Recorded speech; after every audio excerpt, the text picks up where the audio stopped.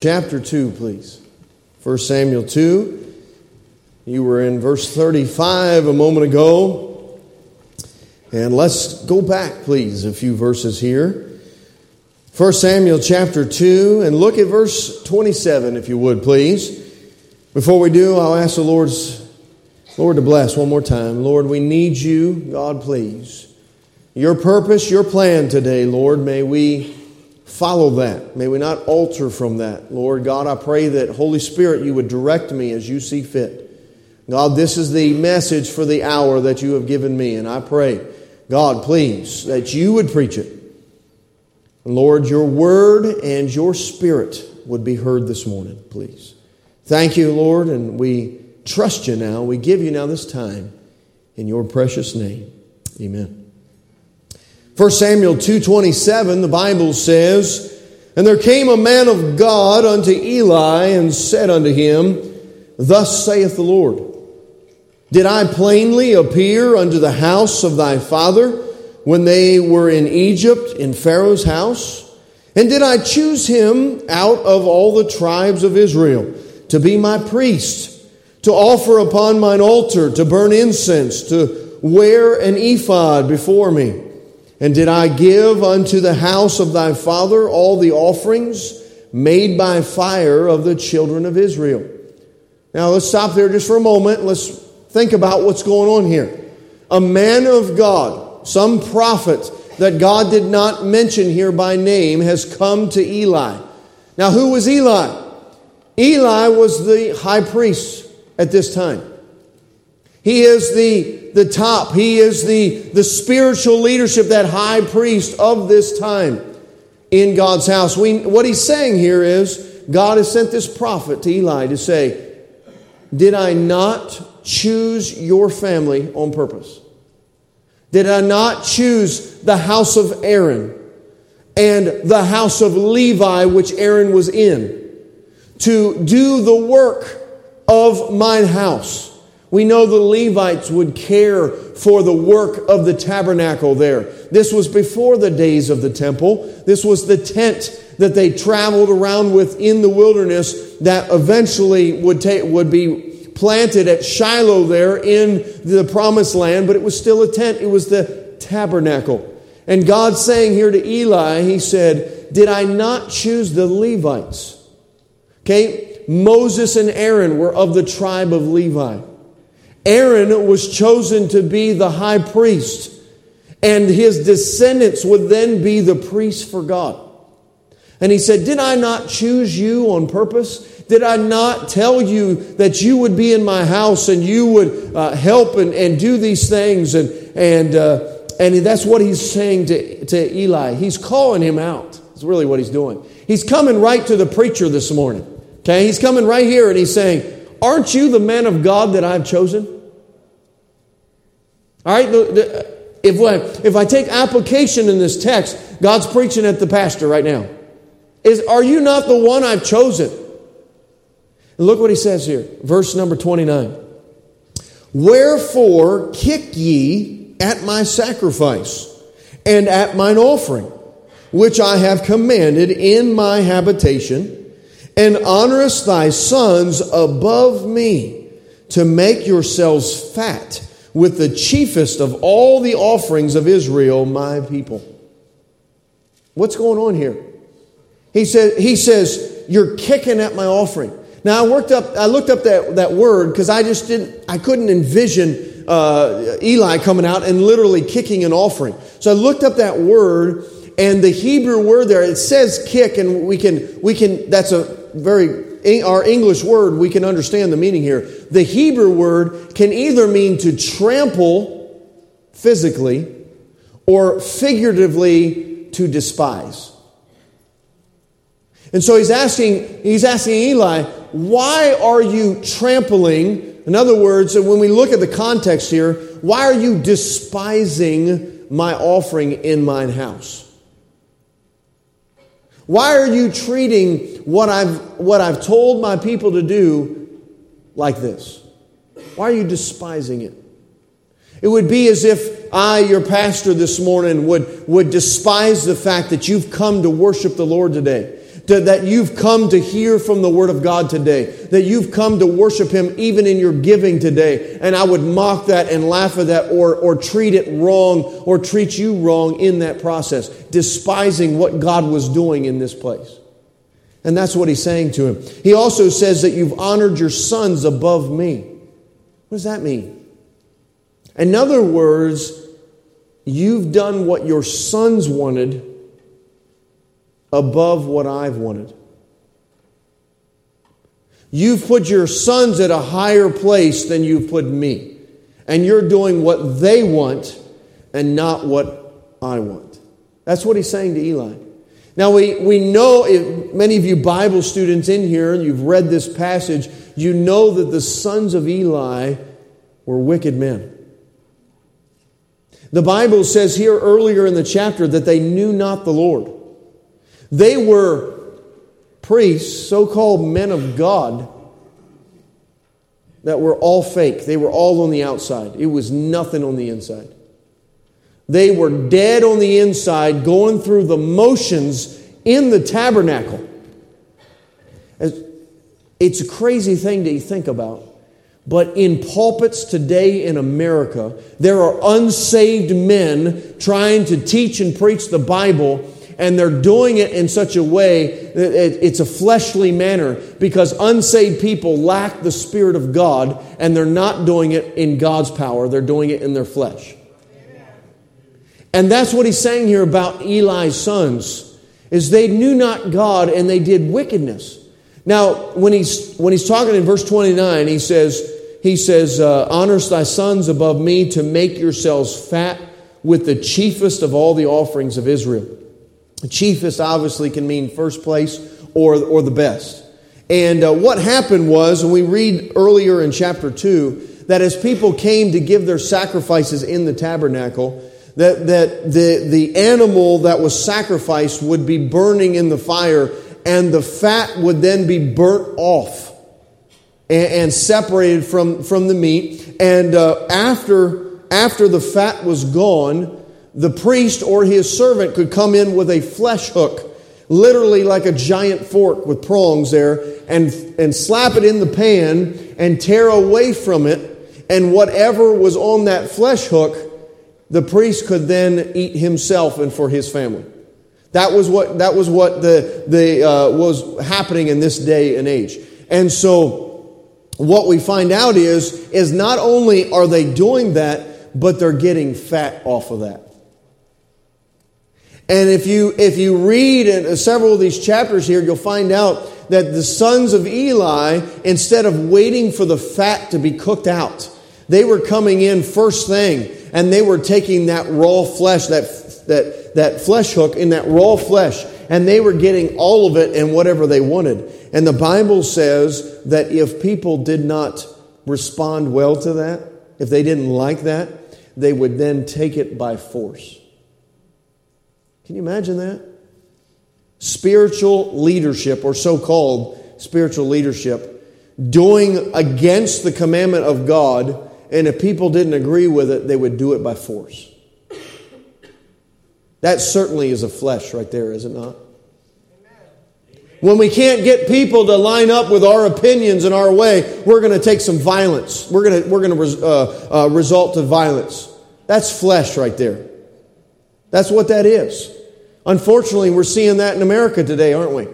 When people don't follow my way and my plan and my opinion, I don't have anything to stand on. I might not even have the Constitution of America to stand on, but this is the way it is, and if you don't line up with me, I'm going to get violent with you. Shame on Americans for thinking that way. That was free. Let's get back to the message. Amen. And so verse 30 says, wherefore the Lord God of Israel saith, I said indeed that thy house and the house of thy father should walk before me forever. But now the Lord saith, be it far from me. For them that honor me I will honor, and they that despise me shall be lightly esteemed. Behold, the days come that I will cut off thine arm and the arm of thy father's house, that there shall not be an old man in thine house. Verse 32. And thou shalt see an enemy in my habitation, in all the wealth which God shall give Israel, and there shall not be an old man in thine house forever. And the man of thine, whom I shall not cut off from mine altar, shall be to consume thine eyes, and to grieve thine heart. And all the increase of thine house shall die in the flower of their age. And this shall be a sign unto thee, that shall come upon thy two sons, on Hophni and Phinehas. And in one day they shall die, both of them. So what God's saying here to Eli is, you've not done well. You've done wrong. You've honored your sons over me. You've kicked at my sacrifice. You've despised what I asked for to be done in my house. And so now, because you have not been a faithful priest, I will remove your line from being the high priest. That's what he's saying to Eli. He said, I'm going to honor those who honor me. I'm going to not honor those that do not honor me. That's what he's saying here. So then we get to the text that Brother Williams started us with, verse 35. And I will raise me up a faithful priest that shall do according to that which is in my heart and in my mind. And I will build him a sure house, and he shall walk before mine anointed forever. The question is here, is he talking about Samuel? We know that Samuel's about to become the high priest here real soon. Is he talking about Samuel, or is he talking about the Lord Jesus Christ? I believe there's application for both, but if you look at the text here, he says, I will build him a sure house, and he shall walk before mine anointed forever. That word mine anointed is the same as the Messiah there. It's the consecrated one. It's the holy one. It's the Messiah. So whether that's Jesus Christ walking before God the Father, or whether that is Samuel walking before the Lord Jesus Christ, either way we can make application there. But my attention, or the attention I'm asking you to draw into today, is that verse. God uses two words here that sometimes we can easily use both to mean the same thing. Mind and heart. Sometimes we, in our talking, in our conversations with people, we might use those words interchangeably to mean the same thing. Look again what he says. And I will raise me up a faithful priest that shall do according to that which is in mine heart and in my mind. Why did he use both these words? In our English, there's two different words here. In the Hebrew, there's two different words here. Did he use that to re-emphasize something, or did he use that for a specific purpose? And I know that my Bible teaches that all Scripture is given by inspiration of God. There's not a word on accident. And so I have to ask myself, did he mean something different between mind and heart when he mentions it here in the Scripture? Because he wants to raise up a priest that will do according to what's in his mind and in his heart. Is that two different things? What does that mean? So as I began to look at these words, I looked at the Hebrew here and trying to understand. A lot of times the Hebrew can give us a more specific definition. A lot of times. You know, our English language is very broad. Okay? I can tell anyone in here that I love you, but I can also say that to my wife. And I sure hope you understand that I don't love you the same way I love my wife. Why? Because the English language is very broad. Sometimes the Hebrew and sometimes the Greek in the New Testament can be a little bit more specific and help us to understand even more. And so as I was looking at these words here, I'm going to start with the word mind for a moment. And the word mind here, I didn't write down the specific word that it was, but I was looking at the definition. And the idea of what the word is teaching here is that what is necessary and what is expected. Say, how did you come to that conclusion? Because the root for this word mind in the Hebrew means to breathe. Okay? And as I'm looking at the definition, it means to breathe as a purpose of survival. How many of you got up this morning and were thinking about breathing? I didn't. It was what was expected. It's a necessary thing for me to survive is to breathe. Yes? Yes, it's necessary. I do it every day, and I was expecting to wake up. The only time I think about my breathing is when I have trouble with it. And the same for you. And some of you might be going through some patterns of health that where maybe you struggle with that a little bit, and you think about it a whole lot more than I think about it. But most of us this morning did not think about breathing. It was what was expected. It was what was natural, what was necessary for me to live. And so, as I consider that meaning of that word this morning, I wonder here, when God says, I want to raise up a faithful priest to do what's in my mind, or what is expected, or what is necessary, what did the Jews have for a priest? How would the priest know what was expected and what was necessary out of them and their office? What did God give to them? How would they know what was expected? Perhaps the law. You with me? Perhaps the law. On Mount Sinai, Moses was given the law. The end of the book of Exodus, all of the book of Leviticus, God gave to Moses to write down, to give to the Israelites so they knew what His word was, what His law was. Yes? And He's saying to Eli, I'm going to raise up a priest that's going to do right before me. Amen? There's a lot of people that preach behind pulpits. There's a lot of people that are in positions, that are in places of authority spiritually that aren't doing right. Why? Because we're sinners. And it is my responsibility to stay right before God regularly. Yes? Why? Because I got to come up here as a clean vessel to preach the Word of God. And to have the power of God about me as I preach. And I'm not going to do that when I'm in my flesh and doing wrong and doing things the way I think. No, I've got to have the power of God, the Holy Spirit of God using me to do such. Yes? I need to know what is expected, what is right. And so did the priest. He needed to know the Word, the law, to know what is expected, what is right. It's amazing to me today how Christians have trouble doing what is right. I mean, I'm talking about the truth of the Word of God, what God said, do this or don't do that. And how so often Christians today, I'm talking about us. I'm talking about Shenandoah Bible Baptist Church members. I'm talking about visitors, members, whoever, family members. We call ourselves Christians. Praise God for that.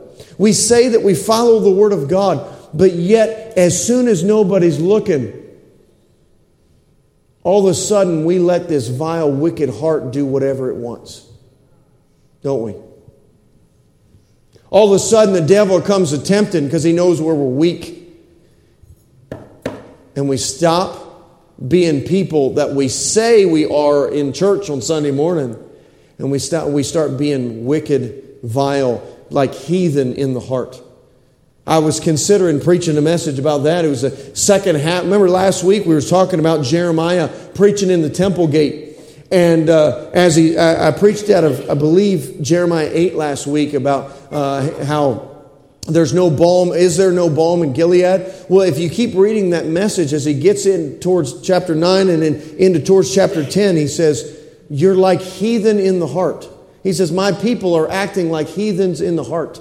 In other words, the outside, when you come to church, looks great.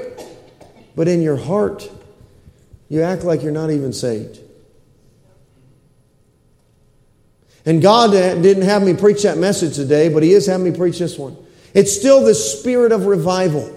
And God has been stirring me with this whole thought, this whole spirit of revival lately. I've preached now, this will be the third Sunday morning on this idea of revival.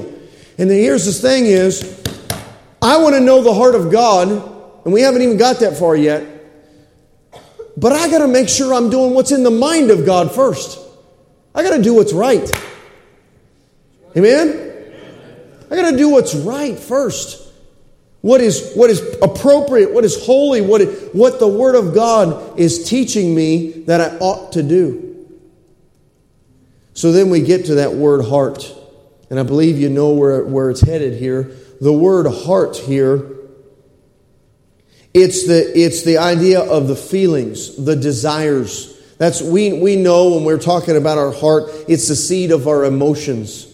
We're talking about emotions, desire. And so God is saying here, when He's preaching to Eli, He says, I want to raise up a priest that will not only do what's in my mind, but do what's in my heart.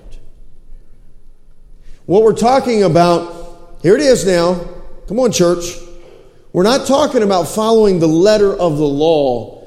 And yes, we've got to do the things that are right and appropriate, but going beyond that and saying, God, teach me what pleases you. Teach me what you want for my life. And may I be faithful to not only do what's expected as a Christian, or in this case, expected as a priest in Old Testament Israel, but let me do beyond that. Let me do what is pleasing and what my God wants of me.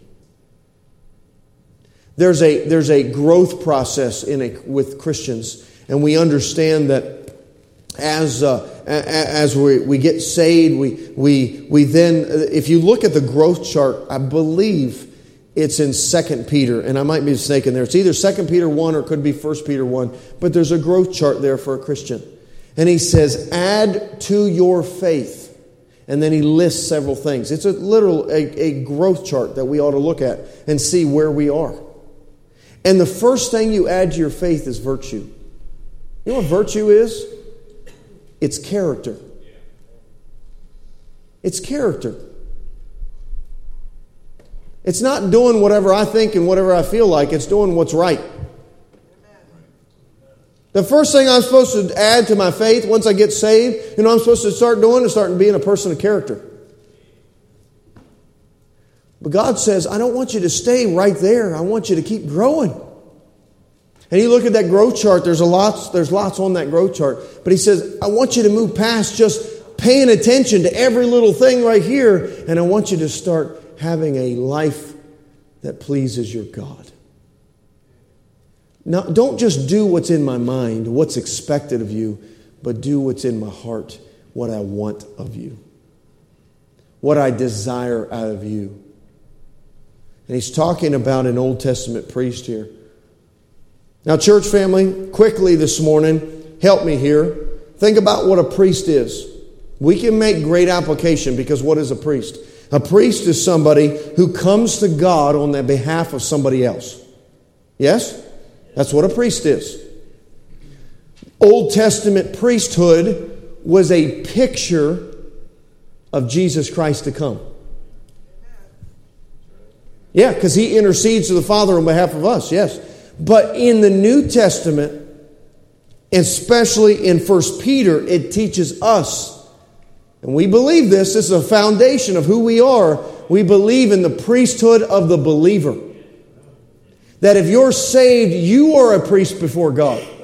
Jesus Christ is our high priest, but you are a priest before God. That means you have the ability to come in openly to the throne of God and ask for help in time of need. Amen? That the walkers this morning are having a little trouble, and we can come openly to God and we can pray over that thing, and we can say, Lord, meet their need and use our church to help in the process. Because when Jesus died on the cross and that curtain was split in two and the Holy of Holies was then open to mankind, we have access to God because of the blood of Jesus Christ. It's been paid for. He sprinkled His blood upon the mercy seat, and God looks at me because I'm saved white as snow. That I'm holy and I'm pure before Him because Jesus paid the price and His blood was applied to my account. And because of that, He says, I'm a priest before Him. So if God wants to raise up a faithful priest to do what's in his mind and in his heart, you know who that's talking about this morning? Me. He wants me in New Testament time to be somebody that does what's in his mind and what's in his heart. I'm going to challenge you this morning. I'm challenging me. This message is for me this morning too. God preaches at me as He's developing these messages, and I gotta spend time weeping and confessing sin and doing things in my heart before I ever get up in this pulpit, because He expects me to do everything that I'm preaching this morning. But it's not just for one person, it's for all of us. If you're not saved this morning, if you're not a child of God, if you don't know heaven's your home, you know what God wants of you this morning? To get saved. He's not willing that you perish. The Bible says that. He's not willing that anybody perish, but that all come to repentance. He said, you're headed down a track, and you're not going to like the end of it. The wages of sin is death. But the gift of God is eternal life through Jesus Christ our Lord. Amen? And you can get saved this morning. If you're saved, you know what God wants you to do? He wants you to be faithful in what the Word of God tells you to do. Not just looking good on the outside, but being faithful. Being people of character. That means when nobody, young people and adults and moms and dads and grandma and grandpas, all of us, when nobody's looking, we still do what's right. That means when we're alone and the devil's whispering in our ear, that we still do what's right because we said we're people of character before Jesus Christ. Amen? Hey, we're guilty this morning. Yeah, we could all raise our hands. We're guilty because we're sinners. That's right. Yeah, come on now. Let's be people of character once again. We've lost that in America today. It used to be that we were people of character. That you knew that you could leave your doors unlocked this morning and come to church because people were character. And if for some reason they found a door unlocked, they wouldn't take something that didn't belong to them because they were people of character. We can't count on that. We can't bank on that anymore. We can't even count on that amongst the ranks of Christians. So many Christians stealing from their employers, stealing from the church house, stealing from God, and stealing from the government. We can't trust people anymore because we don't have people of character. Did you just say stealing from the government? I did. Because God says for us to abide by the government that He's given. Give unto Caesar what's Caesar's. Amen? Yeah. And when nobody's looking, well, nobody will find out, and I can do this thing and I can do that thing, and it'll be all A-okay. Not before God it ain't. Because He's the one watching. And I got to stand before Him. Amen? I can't believe you just said that. Do you know what the government's doing with our money? Yeah. But that doesn't give me the ability to defy my God and what He told me to do. It doesn't give me the ability to not be a man of character and do what I'm supposed to do. Come on now. That's right. Whew. We quit getting excited and we're talking about paying our taxes, don't we? I didn't mean to preach on paying taxes today, but maybe we ought to park there for a little bit. Bless God, I'm an American. I have the ability to pay taxes. I ought to be thankful for that. Amen? Woo! I could be out on the street, poor, not making any money, and I wouldn't be able to pay taxes. Bless God, God's blessed me, and I get to pay some taxes. Praise the Lord for that. Don't you follow these people? And I've heard. Listen, I have sat and listened to a man preach from the pulpit and went to jail for not paying his taxes. I'm like, what are you doing? It's crazy. Now, I didn't mean to preach on that. Let's get off of that. Amen. Thank you, Lord. Amen. Lord's moving us on. Listen, let's do what's right and let's do what pleases the Lord. what's expected, what's in his mind, what is necessary and expected from the law and word of God, and what's in his heart and what he wants of me. What that is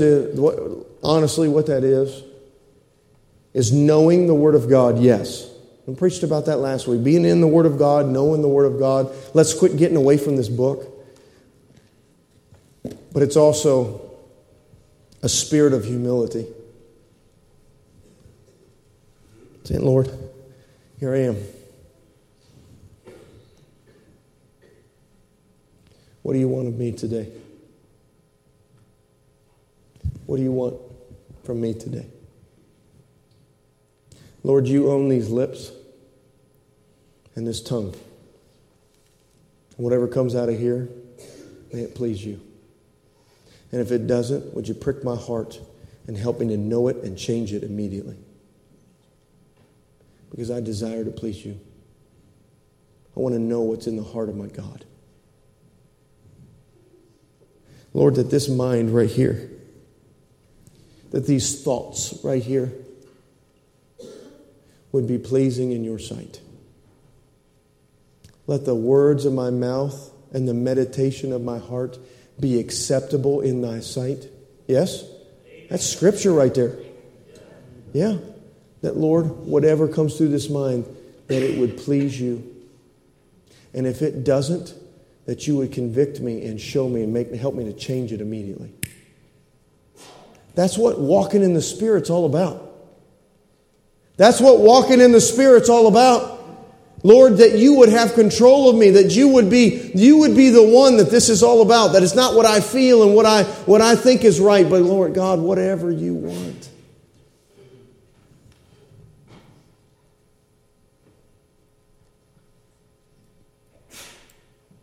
We stand in front of the mirror in the morning. God, does this please you? I don't care if you're a man or a woman. God, does this please you? The way that I look, the way that I go to church this morning, does this honor you or does this honor me? Help me, Lord, to know what's in your heart and help me to please you. When I turn that radio on, help me, Lord, know what pleases you. Show me. I desire to know my God. I wonder, is that you this morning? Is that you this morning? Do you desire to please your Savior? Do you know the heart of God? Let's bow together, please. Lord, thank you for the message of the hour that you prepared. God, I pray, please, that we as your people this morning, Lord, of course you want us to do right. Of course you want us to follow the Word of God and to be people of the Word that know what is right and do what is expected. God, I pray that we would go beyond that and we would understand what the heart of God is for my life. What God wants of me. Lord, maybe there's somebody here this morning that is not saved and they don't know about being a child of God and they don't know about heaven and they've never made that choice. I pray, Lord, please this morning that you would give them the courage to come and say, I need to get saved. Lord, the Bible says the angels rejoice in heaven when a sinner comes to repentance. When people come and get saved, we can rejoice together. But Lord, we would also rejoice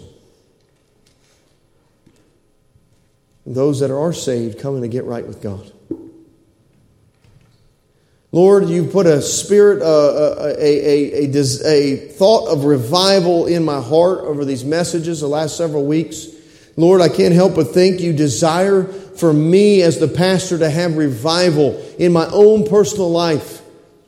That God, I can't help but think you want me to have revival. Lord, you want our church not just that, but Lord, our staff and our deacons and our church membership to have revival this Christmas season.